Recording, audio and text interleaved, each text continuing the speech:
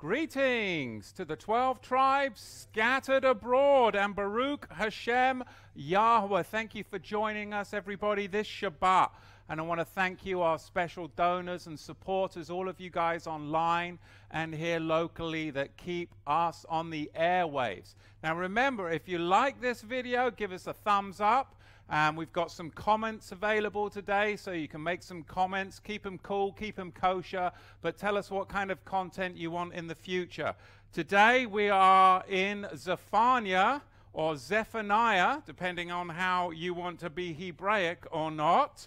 Chapter 1, let's delve in today. Zephaniah chapter 1, and we will look at the word of Yahweh that came to Zephaniah, or Zephaniah, the son of Cushi, the son of Gedaliah, the son of Armiah, the son of Hezekiah, in the days of Josiah, in the Hebrew there, Yoshiyahu, that's quite a mouthful for you, the son of Ammon, king of Judah. So that's how chapter 1 of Zephaniah, the book of Zephaniah, opens for us today. Here's the context.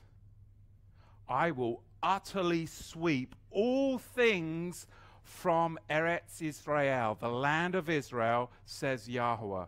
I will consume man and beast. I will consume the fowls of the heavens and the fishes of the sea and the stumbling blocks with the wicked, and I will cut off man from the land of Israel, says Yahweh. So perhaps today in this crazy nuclear age, we can really have a glimpse of maybe what the instruments of that sweeping are, more so than maybe generations before us. But like I said last week, this is the book of Zephaniah.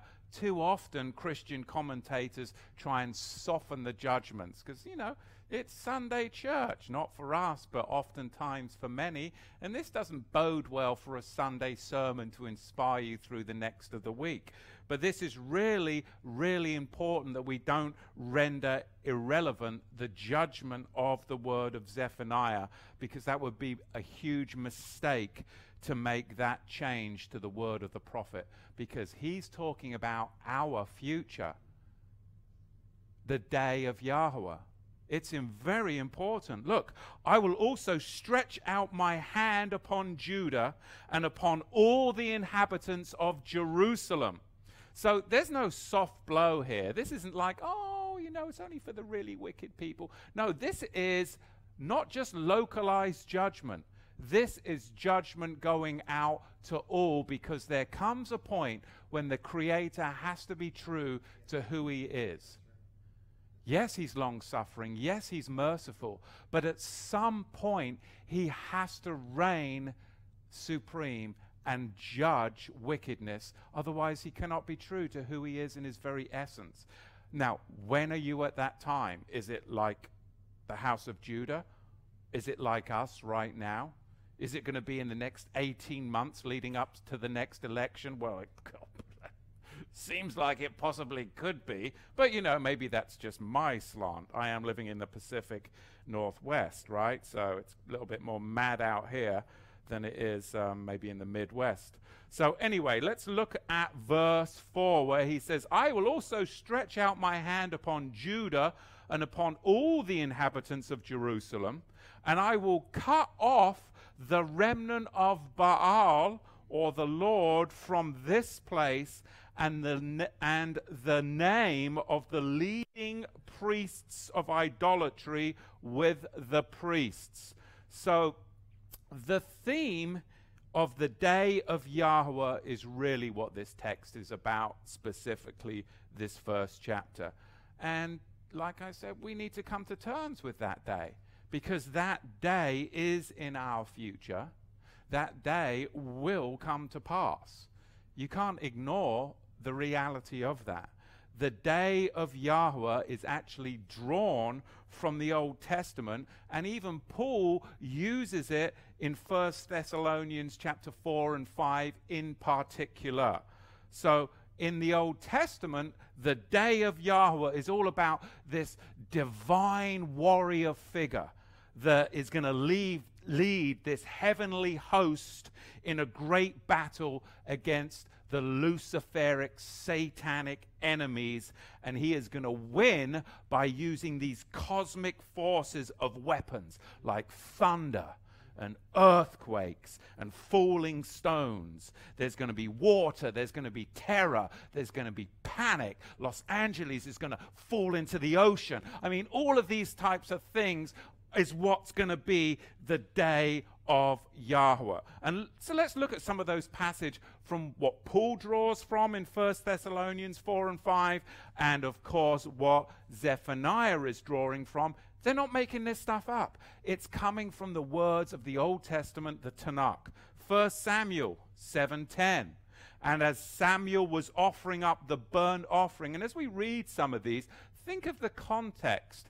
Because, like I'm going to read here in 1 Samuel 7:10, he's going to be offering up a burnt offering, right? And he's going to be talking about the day of the Lord or the day of Yahweh. But then in Revelation, you're going to see how the apocalypse takes all of this writing from the Old Testament and then attributes it to, yes, there is going to be a burnt offering. But the burnt offering is going to be all the sinners, and carcasses are going to be on the earth, and the birds of the air are going to come down, and there's going to be this great feast. And it all plays out into the marriage supper of the Lamb, because this is all apocalyptic in its very, very essence. I mean, I love reading this stuff. And as Samuel was offering the burnt offering, the Philistines drew near to battle against Israel. But Yahweh thundered with a great thunder on that day upon the Philistines and discomfited them, and they were smitten down before Israel. So we've got thunderings, earthquakes. I mean, we can see how this can really be brought in our time, and people be panicking. Absolute chaos, and people panic because they're living as if today will be just the same tomorrow and nothing will change. But Yahweh can change things immediately. Exodus 14:20. And it came between the camp of Egypt and the camp of Israel, and there was the cloud and the darkness, yet gave it light by night, and the one came not near the other all night. So we've got darkness. And, you know, we do live in a modern age, but the lights could go out so easily. Look what happened in Venezuela. Our power grid is like 50 years old nationally. I mean, and all of these cyber attacks that can easily happen. And literally, if 3 or 4 days of no power, think about all the food in the grocery stores. There'd be pandemonium on the streets. And then you have all these Antifa people like we see in Portland, literally ransacking the place. Riots. It can change so quickly. And people are living as if that would never happen. Well, the Bible tells us that it's going to be huge destabilization.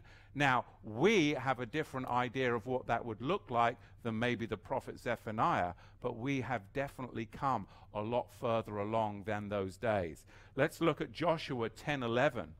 And it came to pass, as they fled from before Israel, while they were at the descent of Beth Horon, that Yahweh cast down great stones from heaven upon them unto Azkar, and they died.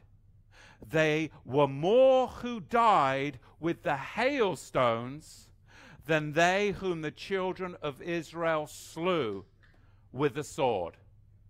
That tells you how this day of the Lord, this day of Yahweh, apocalyptic imagery moves forward. A couple more texts which give us that foundation of the day of Yahweh. Joshua 24, verse 7. And when they cried out to Yahweh, he put darkness between you and the Egyptians. So can you see the thematic elements of the day of Yahweh? What is it about? There's a division. There is a divide between the wicked and the righteous, the called out assembly of Yahweh and those that are just going with the way of the world. The day of Yahweh is actually what divides. It brings that division, and it clearly separates the wheat from the tares. And I've said this many times in past teachings, and you can really see it. I mean, why do they call many of the wicked their terms for their particular political expression is something or other pride or this? Why is it always around pride or I'm proud to be this? Because ultimately what's going to happen is the righteous are going to become more meek and humble as you bear fruit like wheat, and the weight of that fruit of the wheat causes the wheat to bow down. But then the tares become more proud and stand more upright and more aggressive. And in fact, what that does is it sets us up for the great end time apocalyptic harvest, when the angels will come down and the proud will be so upright and the meek will be prostrate before Yahweh, that final sickle harvest will be so easily be able to pick off the wicked. And it's really setting up. I just listened to a podcast yesterday, and it was talking about how Trump had invited many of the conservative, the media people to the White House, and how there actually kind of was a fight, I believe, or some kind of argument that broke out. But one of the conservative pundits was saying, I don't want it to sound like a love fest, but it was really a great feeling of love and community in the room, because when conservatives get together, there's usually there's a lot of love and expression, because we're excited about what's happening. But when these socialists come along and hijack it, there's so much angst and anger and hostility that's brought. Why? Because they're just full of wickedness and anger. And so, you can really see this wheat and the tares coming out in our time, where, you can literally just, a friend of mine yesterday just said that he just mentioned the word of the president, the name of the president, and it triggered somebody, and they're just like off, You've got to be careful. In Portland, Oregon, if you were to wear a MAGA hat, you better be ready to fight. It's crazy. The world has just become so full of this pride, and at this point, the believers, we need to really lay it down, because that is going to be what brings about our salvation, being meek and humble. Judges 5:4. Yahweh, when thou wentest forth out of Seir, when thou marchest out of the field of Edom, the earth trembled. The heavens also dropped. Yea, the clouds dropped water. So, for me, I love this whole intricate idea that you see through the scriptures of the divine warrior. Turn with me to Deuteronomy chapter 20, because this is where this whole divine warrior comes from. And it's laid prophetically bare for us in Deuteronomy 20 in the laws concerning warfare. Because we're going to now look at the warrior or deliverer of Israel and how he will come about to destroy his enemies. But there's a specific reason for the prophetic delay. Because how many of us are like, how much longer can we put up with this? There's a specific reason for this prophetic delay. Let's see if you can catch it. Deuteronomy 20, verse 1. This is talking about the divine warrior. Yes, he's coming. It's going to be called the day of Yahweh, but there's a delay. He should have come like 10 years ago, right? 20 years ago. Some of you are like, well, I was, 30 years ago, I was convinced, right? When thou goest forth to battle, Deuteronomy 20, against thine enemies, and seest horses and chariots and people more than you, thou shalt not be afraid of them. For Yahweh thy Elohim, he is with thee. who brought thee up out of the land of Egypt. And it shall be, when ye draw nigh unto the battle, that the priest shall approach and speak to the people. So the question that you'll have to ask is, why didn't Yahushua, when he come, fulfill these words as warrior, deliverer, and divine judge? Because if you read Luke chapter 9, remember the disciples are going along and they're like, those people, they're not of us. Why don't we just rain down fire from heaven? That's what they wanted. They wanted to see that divine judgment right there in Luke chapter 9. They were expecting Yahushua to move forward from miracle worker, from healer, to now enact divine judgment on the Romans, enact divine judgment on the wicked. Why was he betrayed? Because Judas was reading all the prophecies of the Tanakh and he misread them. And he's like, well, if he's really the Messiah, then if I kind of maneuver him a little bit this way, he's going to act and go to war against our enemies. So Judas got the timing wrong, not the message wrong, but the interpretation and the timing wrong, and he betrayed Yahushua. In Luke chapter 9, the disciples got the timing wrong of this judgment warrior deliverer. So what actually happened at Yahushua's trial is they chose another Yahushua instead of the Messiah. Let's read it together. Matthew 27 verse 15. This is Yahushua's trial. I'm going to give you a variant reading from an old Syriac and one of the older Greek texts. These is only a few manuscripts that read this way. Matthew 27 verse 15.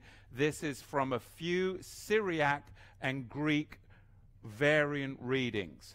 Now at the feast of the governor was wont to release unto the multitude one prisoner, whom they would.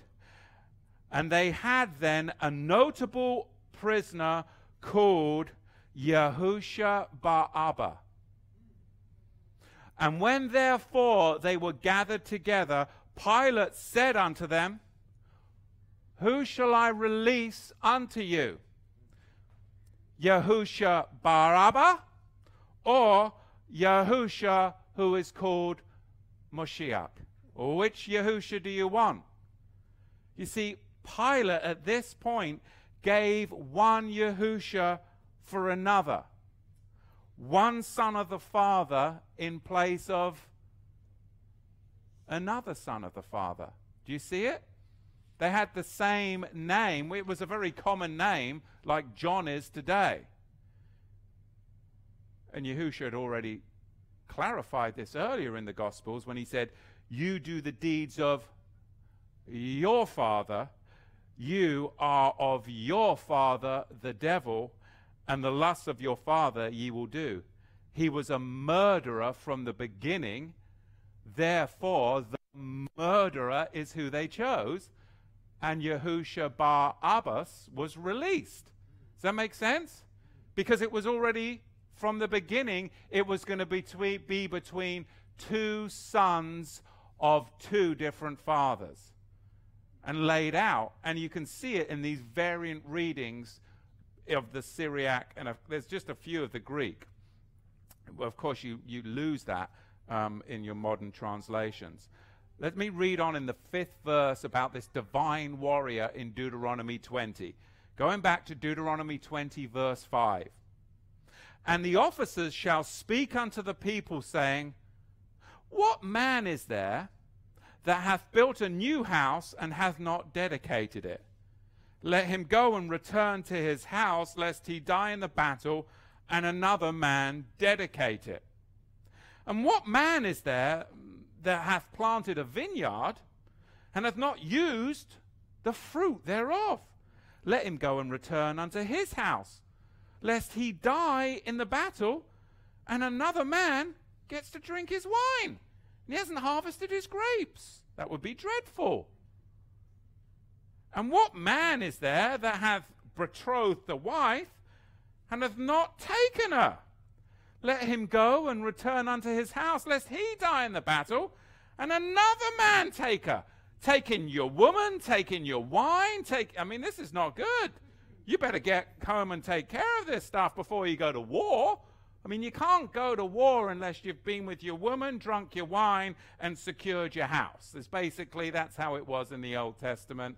That's kind of how it is today, or at least where I live, right, honey? Exactly. So why did Yahusha not be that deliverer that the disciples were expecting in Luke 9, that Judas was expecting, so much so that he betrayed them, that they chose the son of a murderer, your father the devil, instead of Yahusha? Because Yahusha did not fulfill these prophetic words. I've taught on this back when I used to do the Torah portions, one of my favorite Torah portions. Yahusha didn't fulfill these prophetic words when he came the first time. Think about it. Is he still building his house?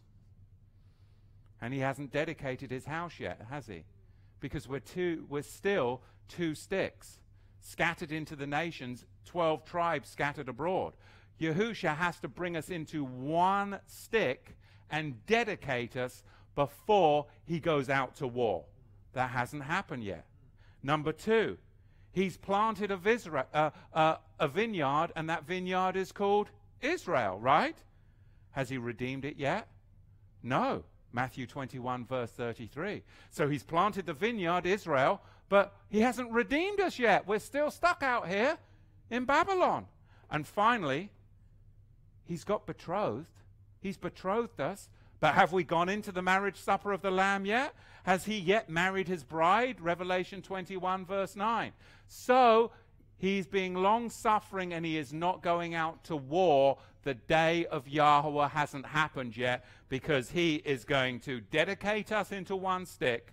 He is going to collect us and redeem us. He is going to bring us as his bride. And then, when we're in that lowly place of protection in the house of Yahweh, then he will go out with that sickle harvest that we'll see in the book of Revelation, and he will destroy these prideful, wicked people that are all around us trying to rob, steal your life and your family's life. You see, this is all about Yahusha restoring the kingdom to Israel, and he accomplished these three things in Revelation 21 when he will bring about the words of Zephaniah at his return. This is super powerful. He's the divine warrior. He is this man of war. He is going to destroy the faint-hearted. He's going to destroy all these left-wing cowards out there. He's going to destroy the heathen unbelievers, the abominable, the murderers, the sexually immoral, the sorcerers, idolaters, and all liars. What does it say in Revelation 21? Verse 8, in the lake of fire, and then he's going to set up a new house. It's just going to be called the New Jerusalem. This is just amazing divine prophetic imagery, and we get to see the end of the prophetic story before it's unfolded, which is why the book of Revelation is exciting. How about that? So let's look at this term day, as in day of Yahweh, because people would say, well, the day of Yahweh. It designates not a definite extent of time, but a definite event in time. So it's not a designation of time, which will then get all of your prophecies messed up, but it is a specific, definite event in time, whose nature is defined by these very texts and by Yahusha himself, when he accomplishes these three things. Does that make sense? So, now we often see phrases when we read in the Bible, at that time or on that day, which indicate not fixed periods of time specifically, but particular events whose very nature is spelled out by the prophets, and it's going to be fulfilled and fully executed by, I believe, Yahusha at his soon coming. So there's 10 things that are important just to point out here. Number one, this day of Yahweh, it's a day that is near. That's what Zephaniah tells us, chapter 1, verse 7. That's what Amos tells us, chapter 6, verse 3. It's a day that's near. Number 2, it's a day of Yahweh's wrath. That's what Zephaniah tells us in the 15th verse. Number 3, it's a day of darkness and gloom, Zephaniah 1:17. Number 4, it's a day where the heavenly bodies are going to be darkened, Amos 8:9. Number 5, it's definitely a day where Yahweh is pictured as a warrior. We see that in the 14th verse of Zephaniah.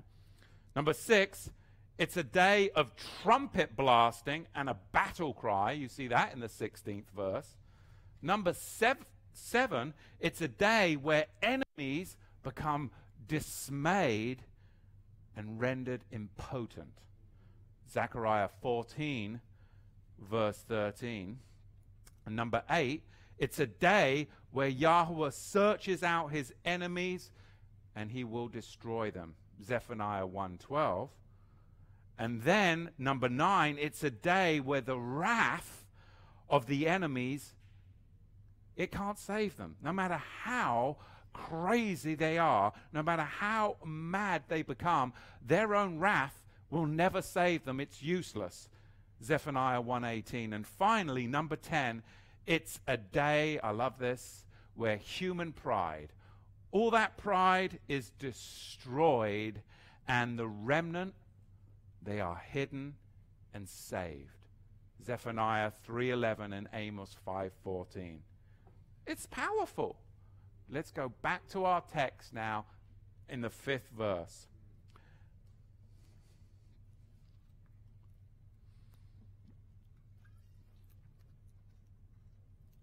Zephaniah 1:5.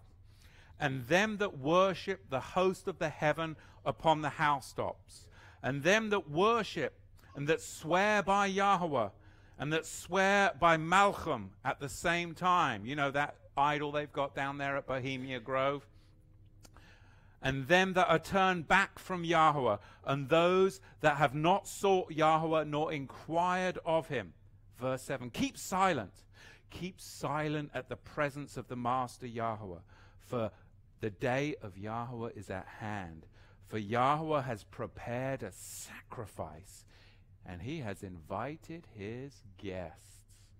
So keep silent before Yahweh's sacrifice.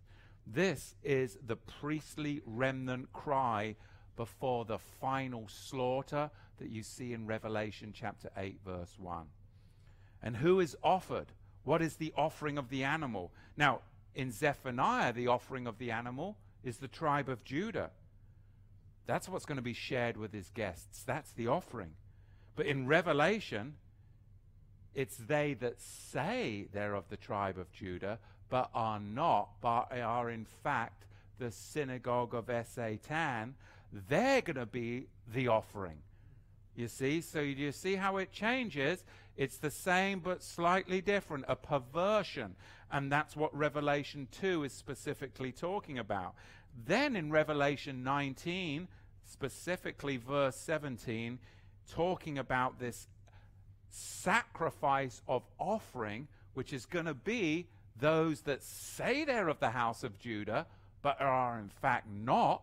They're the synagogue of Satan. And he cried with a loud voice, saying to all the birds that fly in the mid-heaven, come and be gathered together unto the great supper of our Elohim. Here's the sacrificial offering, that ye may eat the flesh of kings, the flesh of captains. So the elite are the synagogue of Satan. Behind all of our crazy globalism, all of our crazy politics, all of our crazy fiat currency that's been produced from these big bankers, it's all the synagogue of Satan. But they're the ones that are going to be the final sacrificial offering in Revelation 19:17. It's going to be exposed, which is why I keep harping on about the globalists, because I see it before. I'm like, it's everywhere. We live in a house of cards economically, and finally somebody's starting to expose it up at the higher levels, and that's why we're getting this great divide. I mean, if you look, I mean, just the connections to Epstein, Jeffrey Epstein, it's insane. You've got the royal family in England and all those pedo people. Then you've got it all over here. I mean, the connections is just insane. And this house of cards, I mean, it's teetering all about the synagogue of Satan, flesh of kings, flesh of captains, the flesh of mighty men, the flesh of horses, and them that sit thereon, and the flesh of all men, both free and bond, and small and great. Verse 19, and all of the birds were filled with their flesh. So, this is called the Cherem sacrifice that comes at the end battle. You see it, again, it's pulling from the Old Testament in 1 Samuel 13 and 2 Samuel 15. Now I'm going to read verse 8 of Zephaniah. I hope you're tracking with me. I'm all over the place, aren't I? Boom, boom, boom. But, you know, that's me. I'm mad as anything, so whatever. Right. And it shall come to pass in the day of Yahweh. It makes sense to me, so, you know, as long as it makes sense to me, you know, you can pick up a little morsel here and there and we'll talk afterwards. It shall come to pass in the day of Yahweh's sacrifice that I will punish the rulers and the king's children. Oh, I'm looking forward to that day. They get after the king. Please, you know, no more, like I said last week, Meghan and Harry, Kate and William. Can we, like, would somebody take the Wimbledon tennis rackets and go up and beat them in the stands or something, please? Or throw some strawberries and cream at them? I'm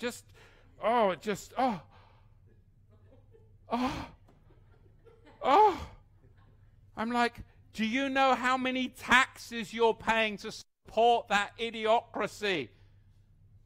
Insanity. The house of cards, please. The king's children, let's take care of them. And all such that are clothed with their weird freaking apparel. Are you allowed to say that? Like freaking. In the same day also will I punish all those that leap. Oh, I like this one. That leap on the threshold. Look at that. Look at verse 9 of chapter 1. In the same day also will I punish all those that leap on the threshold, which fill their masters' houses with violence and deceit.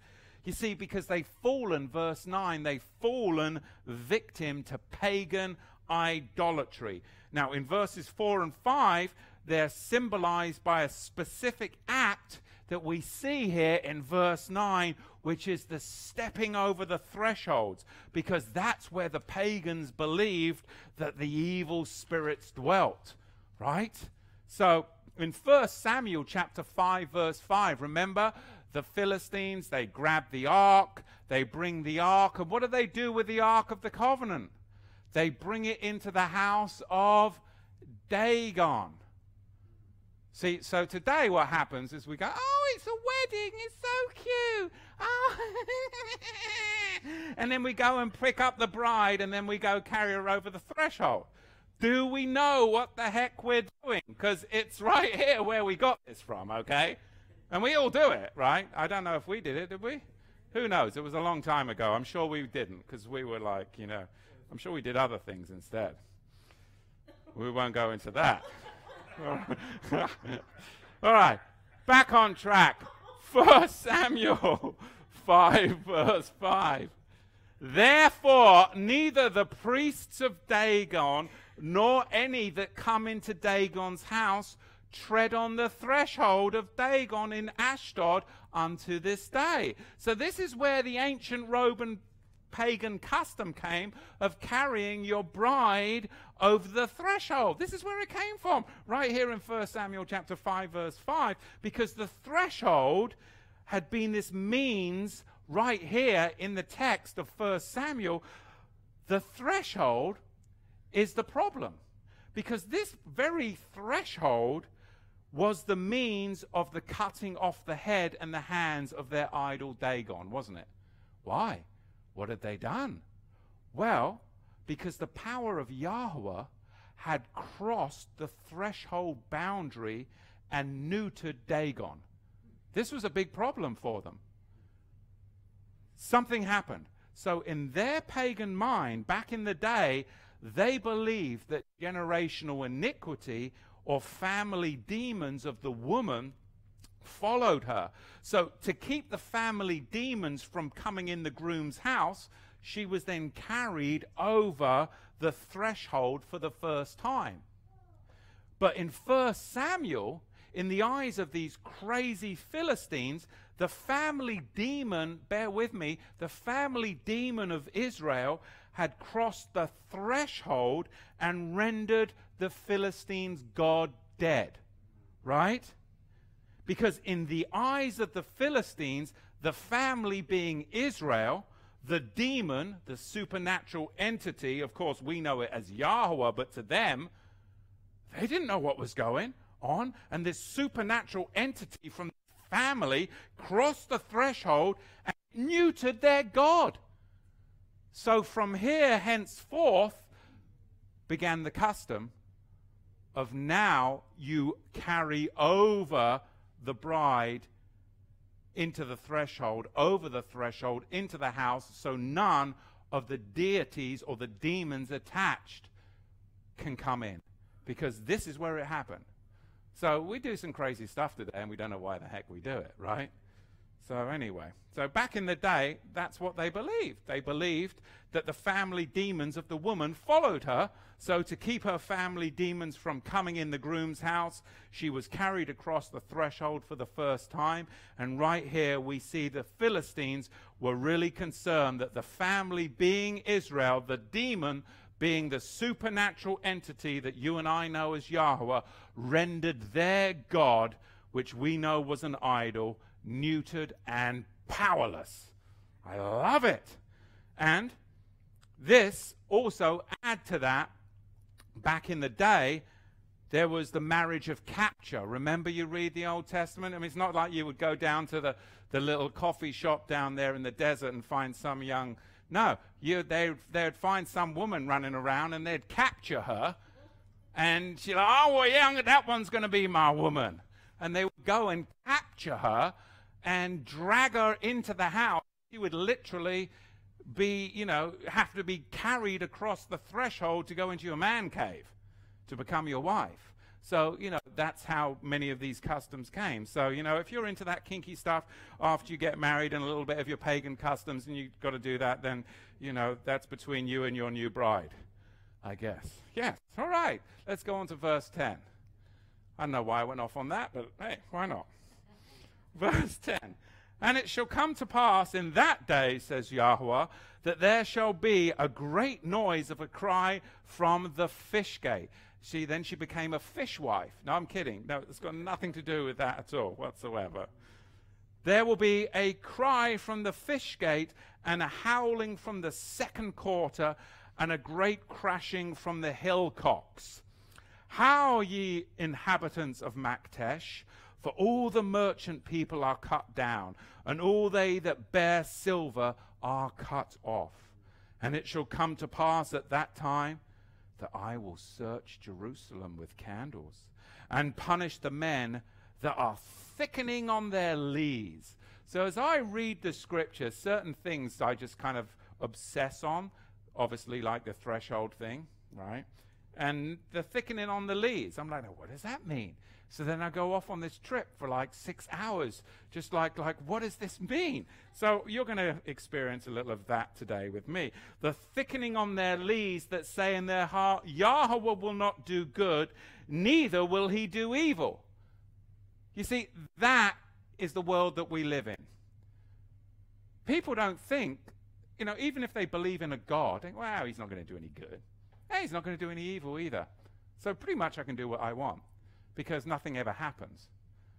That's what they think. But you and I that have experienced the wonderful love of Yahweh know that's so not true.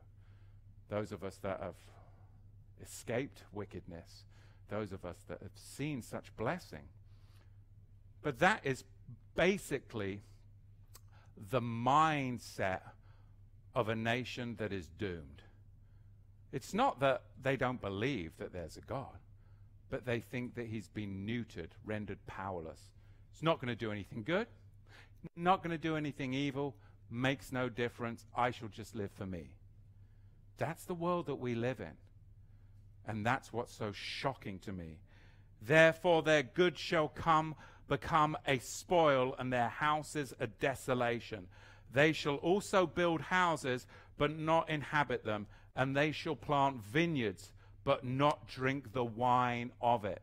So you can see how this is pulled from that great warrior text in Deuteronomy 20. So let's talk about the thickening on their lees. Now this term, this is a wine-making term, and it comes from the processes of when they were making the wine, where the lees are the sediment of the grapes, and the new wine is allowed to sit undisturbed upon its lees. But it's only allowed to sit undisturbed upon its lees long enough to fix its color and to fix its body. So they would only let it sit upon its lees just long enough to fix the color and to fix the body. So what is this text talking about when it says it in this particular way? Because once they let it set on its lees just long enough, fix color, fix body, then it would be taken off the lees, it would be poured into another vessel or drawn off, because if it became too thick, it will become too syrupy, it will become too sweet, and it will become subject to mold. We live in such a sickly sweet, but it's phony, where people are afraid to offend one another. Everything, but underneath there is such spiritual mold. But people to your face may be really nice. Oh, you don't want to offend politically. Oh, you don't want to. Oh, well, you don't discriminate. I'm not saying you should discriminate, but I'm saying you can't walk around on eggshells about everything that you say is going to offend people, because you're all pretending that you're sickly sweet, but you've got spiritual mold because you've sat upon your lees. You're inactive. You're not out there doing kingdom things. You're too afraid. People are like, well, Matthew shouldn't teach like that. Well, I don't care. If you've got spiritual mold that you can't handle a little bit of biblical truth and a little bit of reality, then too bad. But me to stand up here like some namby-pamby catering to everybody nonsense, oh, we don't want to upset, oh, we got to bring everybody in. Give me a break. No, we got to divide and come in and find that narrow road, because it's a figure of sickly sweet wine that has sat too long undisturbed. Think about all the churches that we've sat in with thousands of people. They've sat there for too bloody long undisturbed, sickly sweet on their lees. This is the problem with the church triumphant today. It's not triumphant. Too many pastors are afraid to teach prophetic books like this, to call out the synagogue of Satan for who they are, for afraid of what? Offense. But the synagogue of Satan are in view here because they've become thickened wine, sitting too long on their own sediment, that they're now running Hollywood, running our banks, running our government. Now their color is bloody red. It is congealed, and ready to be poured out as dust, and their flesh as dung. See? This is serious. And it does actually affect real people's lives. This week, right here, one of our Israelite brothers, he was at a barber shop, a Christian barber shop, and he literally wearing an Obey Yah Yisrael t-shirt, and this guy getting his hair cut in the barber shop became so offended, and he started to talk about the synagogue of Satan, that they were the Ashkenazi, that the guy got up out of the barber shop, weapons came out, and there was going to be a full-on brawl all over the Ashkenazi, the synagogue of Satan, weapons coming out, guys about to get into fisticuffs, followers of this ministry going out and speaking truth. And I'm like, wow, I've got some responsibility in this. So we got to be cautious. You've got to be cautious with, some of this newfound truth. And I love the zeal of the young men that are coming into this. I do. I love the zeal. Because they're like, oh my goodness. But you got to be careful. Because my friend that this happened to, he's like, it was fully on demonic when the guy got triggered. Full on demonic. They're literally going to have a brawl in a barber shop and weapons are coming out. And I'm like, well, I have some responsibility. I taught him this about the Ashkenazi not being the real Jew. But I need to talk about maybe there's a time and a place and some temperance, because you've got to be careful, right? Because it's only going to get worse. But I love the zeal. I love the passion. I really do. But I do sense a sense of responsibility in that one. So anyway, let's read verse 14. I love the young, zealous brothers, though. I really do. I love it. I love it. Let's go get them. But no, not really. No, we don't want to. Calm down. Calm down. See, I could be like, incite righteous mob violence. Yeah. Right. But one day we're going to be ready to go. You know it, right? The great Yom Yahweh, the great day of Yahweh is near. That's when we really be ready to go. It is near and approaching greatly, even the voice of the day of Yahweh. Then the mighty man shall cry out bitterly. That day is a day of wrath, a day of trouble, a day of tribulation, a day of waste and desolation, a day of darkness and gloominess, a day of clouds and thick darkness, a day of shofars and alarm against the fortified cities and against the high towers. And I will bring tribulation upon men, that they shall walk like blind men, because they have sinned against Yahweh, and their blood shall be poured out as dust, and their flesh as dung, because they've sat too long upon their lees. And this all builds from Deuteronomy 20. You've got the house, you've got the war, you've got the vineyard, you've got the wife. I mean, it's all, do you see how it all plays together?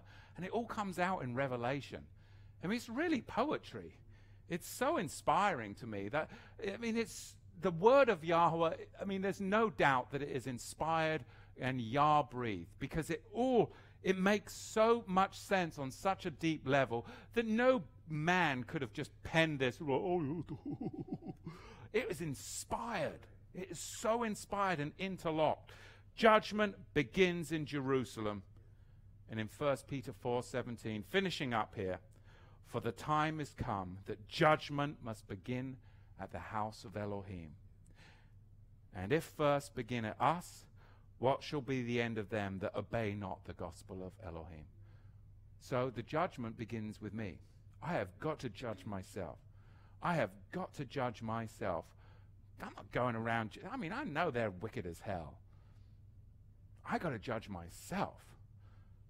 Because it's only when they judge themselves are they not going to be wicked. Because I used to be just as wicked as hell as that. I did. But it's when I judge myself, that's when it matters. Because too many times we're about judging other people. But you don't judge the lost. Judge the household of Yahweh. If there's people in our midst that say they're believers and they're whoring around, they're drunkards and fornicators and they're swindlers, then yeah, we should judge the household of faith. But we don't judge the heathen. We let the heathen judge themselves by trying to love them and show them the mercy of the Savior so that they can begin the judgment themselves. Because when I got convicted by the Holy Spirit and started to judge myself, that's when it's powerful. Not when their priests were trying to judge me at boarding school. I just wanted to fight back and run away and smoke cigarettes and do everything bad, right? To rebel, which is what you do. So, again, I have no problem keeping the company of wicked and heathen, no problem. Because I can remain divided, yet able to hopefully help in the moment that they need it. Because I'm all the time trying to judge myself, and sometimes I see the wickedness of what they're doing, then it then actually helps me even judge myself. Oh, am I doing any of that? Oh, am I agreeing with that? Okay. So it's really helped me to become like when I was first saved again. Just like really zealous and really in the midst of it because I'm around so much of it. But I've got this maturity now that I'm not insecure about being with wicked as hell sinners because I'm confident of my faith. It's pretty cool in a really hard way because it's the refiner's fire. It's not easy. It's not easy to toe that line. Judgment begins in Jerusalem. It begins at the house of Elohim. And here's the revelation. Verse 10. The destruction this time comes not first to the priests in the temple, but to the commercial quarter. Look at it. Where does it come? To the fish gate. The fish gate was in the north wall, where the fishermen from Tyre, they entered in with their catch. So the judgment isn't coming like Ezekiel to the priests, but it's coming to the commercial quarter, the fish gate, where the fishermen would come in from the north wall with their catch from Tyre. Then, from the fish gate, it goes to the second quarter, and the second quarter was a suburb that was added to the city by Manasseh, and it was in Manasseh's wall near the fish gate. And finally, you see the judgment come in the mortar in the hillcocks, which means the place of pounding. Proverbs 27 verse 22 says, thus, though thou shouldest bray a fool in a mortar among the wheat with a pestle, yet will not his foolishness depart from him. The pounding, the pounding. So this is talking about the mortar, a basin in the city between the east and the western hills in which Jerusalem was built. And the last verses of verse 13 consist, if you look carefully, of a book of the covenant infraction, curses that are laid out in the book of the law, where this warrior deliverer is going to visit the punishment, because now he's finally built his house and he's dedicated it as one stick. He's finally planted his vineyard Israel, and now he's redeemed it, Matthew 21 verse 33.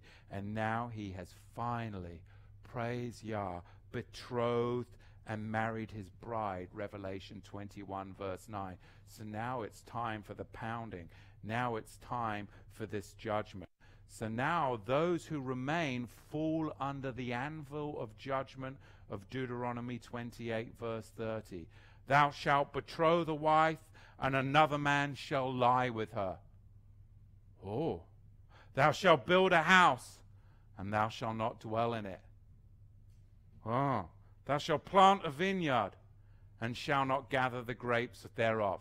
You see, when the warrior deliverer brings his judgment, he's going to actually now take everything that's written of as a blessing, and he's going to destroy.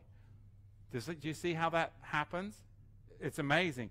Deuteronomy 20, and then in converse, Deuteronomy 28. Blessings and curses, blessings and curses. No judgment, judgment. Verse 18 of Zephaniah 1, finishing up. I said that 10 minutes ago, but whatever. It's a long chapter, or at least it was for me.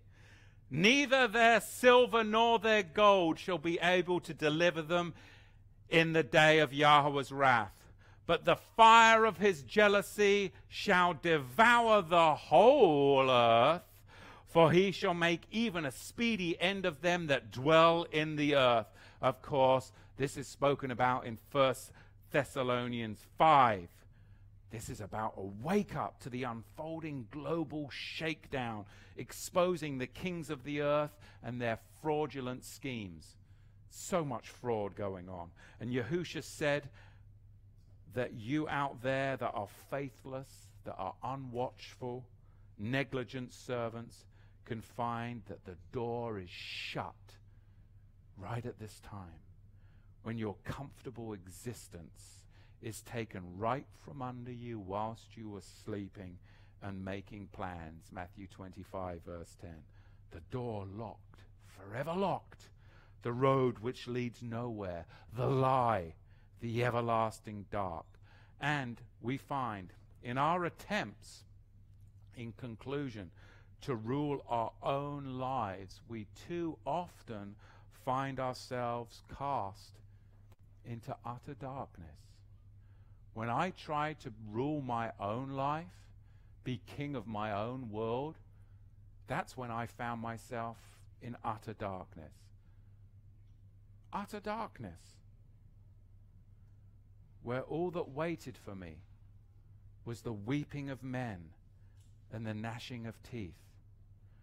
But when I finally was 24 years old and I surrendered my self-rule, when I finally surrendered my own self-rule and surrendered to Yahushua, then that's when I found the one who comes on the day of Yahweh's day to deliver me from his wrath, that I may obtain salvation and forever be with Yahushua, my all in all. And that was it for me. So, in conclusion, Zephaniah chapter 1 and 1 Thessalonians, I won't read it because I'm going too long anyway, chapter 4 and 5, are really a symphony. They're really a symphony on destruction and salvation. Destruction to those that claim self-rule, and salvation to those that have surrendered self-rule to Yahushua. And that's it. That's it. So I hope you enjoyed this. I loved it. Just studying it, spending the time. Whoa, wow. Sheminator loved it. Thank you. Baruch Hashem, Sheminator. Righteous. You guys out there, give us a thumbs up if you like it. If you don't like it, give us a thumbs down. And leave some comments in the description below so we know what kind of content you want. And remember, subscribe and check the notification button, because it really does help if you support this channel, because we don't want to get banned. So download our stuff too, because there's only a matter of time before I say something that's going to get us banned, you know? So download this stuff, because YouTube and Google are all part of the synagogue of Satan. I hope that wasn't the content that would get us banned, but you know what I'm saying. Questions, comments, lovely jubbly. We need the microphone. This is Mexican water. This is our sponsor today.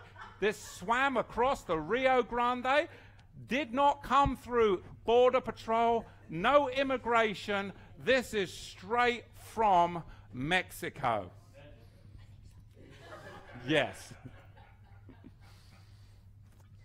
All right, our first question is, can Matthew please comment on his t-shirt?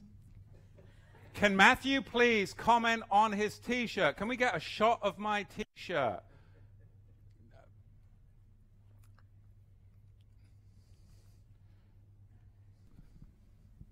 Let's see if that, I don't think the microphone was on. What was the question again, just for our audience?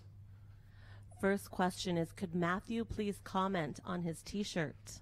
Can Matthew please, my t-shirt needs no comment if you can see it, okay? The question that you have to ask is, is it possible, okay, when we couldn't even do anything of great significance back in, was it 62? Yes, 62, okay, when the Europeans were trying to do amazing things on the racetrack, but we couldn't even get a bloody car around. Do you really think that piece of junk could have made it through the Van Allen belts? Well, you know, if you think that piece of junk that is, you know, literally a monstrosity of human misadventure, then Google Stanley Kubrick and you figure it out. Moon Rock Sea is all I have to say on that subject. Another question. Okay, next question. Has Matthew ever done a teaching Has on... Matthew ever been to the moon? No. And I know a lot of people who haven't either. Yes. A lot of people would like to send me to the moon. Yes, another question. Has Matthew ever done a teaching on using the sword? When is it righteous and when is it not? No, I haven't done a teaching of you. Well, I've used the sword unrighteously a lot, but I am maturing and trying to be more balanced. But I should do a teaching on that. That was a good one, wasn't it? See how I sidestepped that? Give us another one. Ask Matthew about the title of the Lord, meaning Baal. Yes, if you look in Webster's dictionary, you'll see that the Lord is another title for Baal, the ancient pagan god.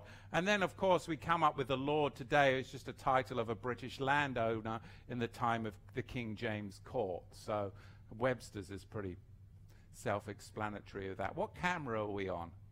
Okay, all right. Just checking. I've got a lot going on here. Try to keep it all straight for you out there online. Yes. Last question. Are we still under the curses, and when will the curses be lifted? If you're into Judaism, Messianicism, yes, you're still under the curses. But if you've come into the Melchizedek Book of the Covenant, then you're not. So it really is up to you, isn't it?